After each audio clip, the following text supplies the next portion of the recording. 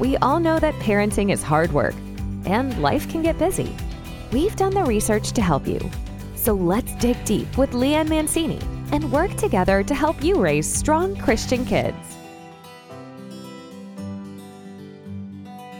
Hello and welcome back to Raising Christian Kids. I am so happy to have Justin Whitmell Earley, who is a lawyer, author, and most importantly, a husband and father of 4 boys.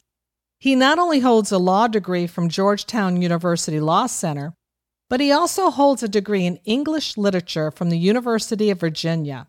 He runs his own business, law practice under the Earley Legal Group. He frequently speaks at businesses, churches, and conferences on habits, technology, and mental health.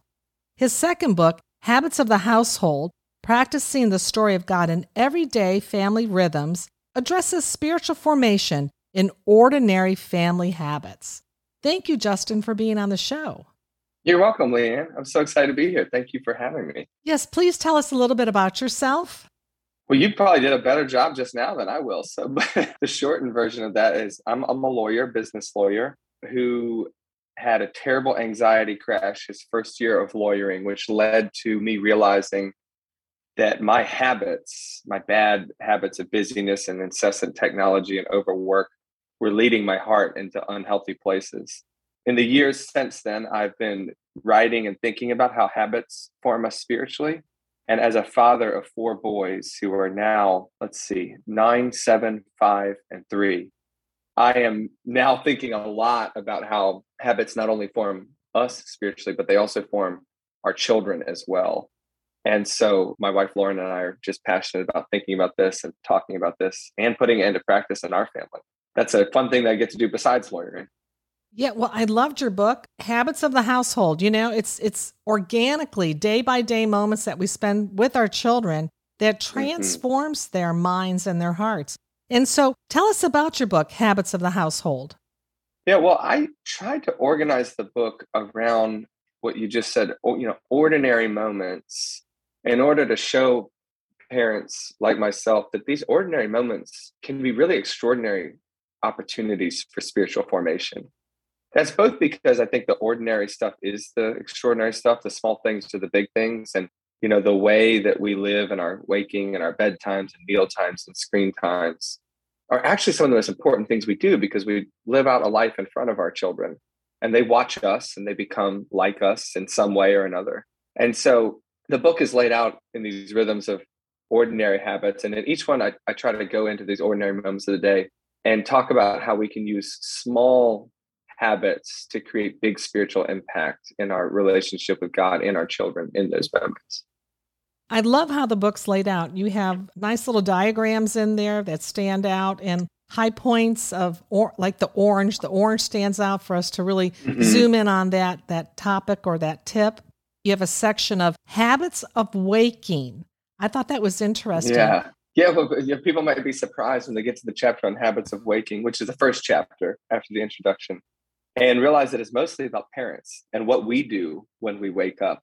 And that's really intentional, actually, because I think the best parenting comes when we realize we're parented by God before we are ever parents of children. And that we'll be the best parents to our kids when we realize that we are kids and children of God ourselves. And, so that's to say, we need to learn how to have our own healthy spiritual rhythms before we go talking about any of this to our children, because after all, we become our habits and our kids become us. So our spiritual rhythms are extremely important to the discipleship of our children. So habits of waking are actually really dear to me, not only because they're things that I do every day that have really changed my life since that anxiety crash I mentioned and brought me into just a healthier, stronger rhythm of life, but they're strong little things that we do at the beginning of the day, like scripture before phone, like short prayers, like having, short times of silence or meditation that interrupt the morning and the day and begin us in the right space. And I just think these are worth their weight in gold. I didn't make any of them up, right? They're the spiritual disciplines just sort of applied to a busy parent's life. And so, for example, I think scripture before phone is one of the habits that I recommend anybody in our modern moment try, because it's such a powerful way to make sure that we're locking on to the love of God for us the first thing in the morning before we're tempted to go searching for the love the world might have for us in our phones and screens, which is so tempting. And for me, it's a really powerful rhythm to remind me at the beginning of every day that my identity is not going to come through my success in lawyering. My identity is already secured because of Christ's life given for me. And so small rhythms like that, I think, really, really change the way we enter the day and enter parenting. Yeah, it's so important. There's an old saying, and I know I'm going to kind of mess it up a little, but I'll get the gist of it. Watch your habits. They become your character, and your character becomes your destiny. And I know I've left a few steps out of there, but habits are so important. And to have good habits and waking up and starting your day with the Lord and not jumping to your phone. Look, your children are watching you also. When they might come into your room. They are watching. They see you wake up. Oh, hi, honey. How are you? And then you go for your phone. Yeah. That tells them how important your phone is. More important than reaching for the Word of God.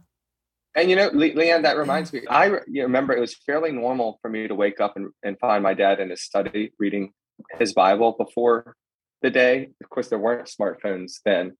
But it was just one of those things like seeds early on that was planted where, for me, it was normal. My sense of what a man was is somebody who engages with God in the Word before they start their workday. And I didn't think about that for years. It was only when I'm older that I'm like, oh, that's why I think this is normal. And those are incredible gifts that we give our children, setting what is normal. Absolutely. Absolutely. I love that. And instincts in the moment of discipline. Please tell us about that section as well. Yes. So if you are like me, and I assume that every parent is because we're all sinners, your instincts in moments of discipline are all wrong by default. One of the analogies I like to draw is, when a kid is running towards the street, all parents have the same wonderful right instinct. It's like, stop, catch them. But it's important to note, I think, in ordinary moments of discipline, most of us have the wrong instincts. And for me, that instinct is to control by anger, which is way different than what Jesus does for us. And that is shepherd our hearts in love. So controlling behavior in anger is actually pretty easy if you get mad enough or forceful enough, and you can get the right behavior out of your child.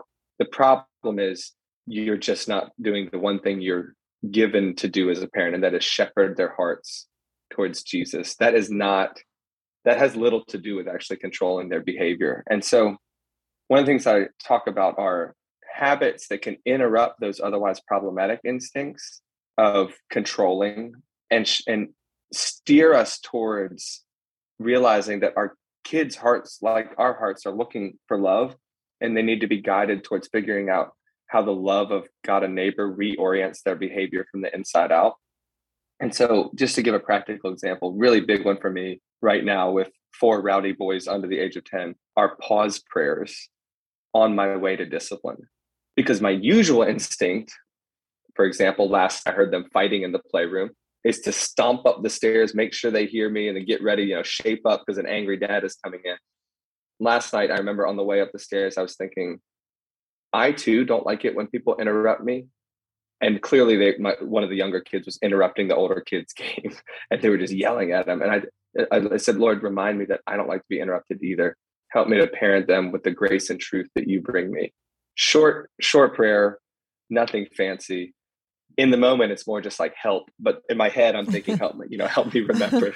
So even just that help or Lord have mercy, those things, it changed the way I walked into the room and the way that I then sat beside them and tried to hear them out for a minute before just trying to steer them towards a different outcome. And I want every listener to hear that small actions on our part can lead to huge spiritual differences in our family because grace is real. God uses those small steps we make towards him to say, I'm going to lavishly bless, your effort, which is important to remember. We're not gaining God's approval by doing habits. We're not changing his love for us by doing habits. None of that is work. What we're doing is changing our habits because he loves us. And he will use these little things tremendously. And I've definitely found that he's used them in my boy's life. I'd love that. He will change our habits because he loves us and because we seek him and ask him for his wisdom and his guidance. Yes, right. Yes. Yeah, I just love this book. Is there anything else you'd like to share? I'm so happy it's written by a father. We get a lot of parenting books written mostly, a lot from the mom's point of view. So I'm so happy to hear that it was a father who wrote this book. Is there anything else you'd like to share with our listeners?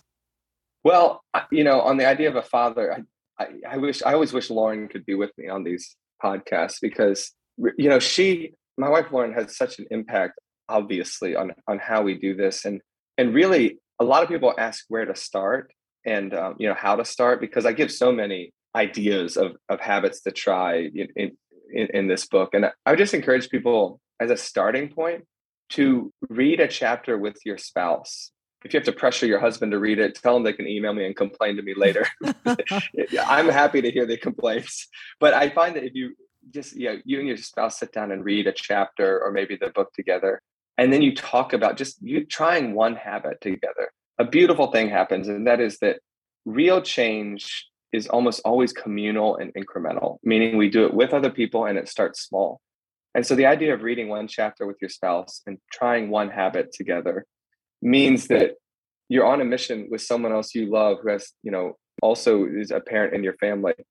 And you start small. And what happens is once habits become habits, they sink down into the lower part of your brain where we don't think about them anymore. And that's the most wonderful thing that can happen, because then you can add a second one and it's not heavy and you start to aggregate all these habits, but no burden, right? And I think it's just one of God's neurological gifts to us. It's one way that he was being serious when he said, my yoke is easy, my burden is light. These doing things like this are not something you have to add to your already busy, chaotic schedule. Because I know if you're a parent, that's what you have. What's hard is not doing anything. What's hard is living the normal American life. It's very burdensome. What is easy and refreshing and light is starting to pay attention to your habits and asking God to change them. Again, his grace is real and he really will change them and show you that following him is a light and easy yoke, and any parent can do it. His truth sets us free. Amen. And this is what a parent needs. A parent needs to be set free from stress and anxiety and burden and everything else that comes along with parenting little children. It's hard to parent children. There really isn't a parenting manual, and every child's different. Amen, Leanne. It is hard. And I like to remind parents, I think it's meant to be. It's meant to be one of the most sanctifying and humbling experiences you'll have, because it shows you how much you need Jesus. And, no parent can go through parenting an infant and a toddler without realizing, oh my gosh, I can't do this well without help. And that's the point. I don't want any listeners to mistake this to say that these habits will make your life easy and clean and neat and orderly. No. Raising kids is messy. This will help you realize that God is present in that mess, and he is using that mess to make your children someone who is more like him. Well, thank you, Justin, for being on the show and for writing this fabulous book. And we'll have a link in our show notes where they can purchase your book. Thanks, Leanne. This has been wonderful. Thank you, Justin. And listen, this is how we all work together to raise strong Christian kids. Thank you for listening to this episode that is part of the Spark Media Network that can now be heard on the Edify app.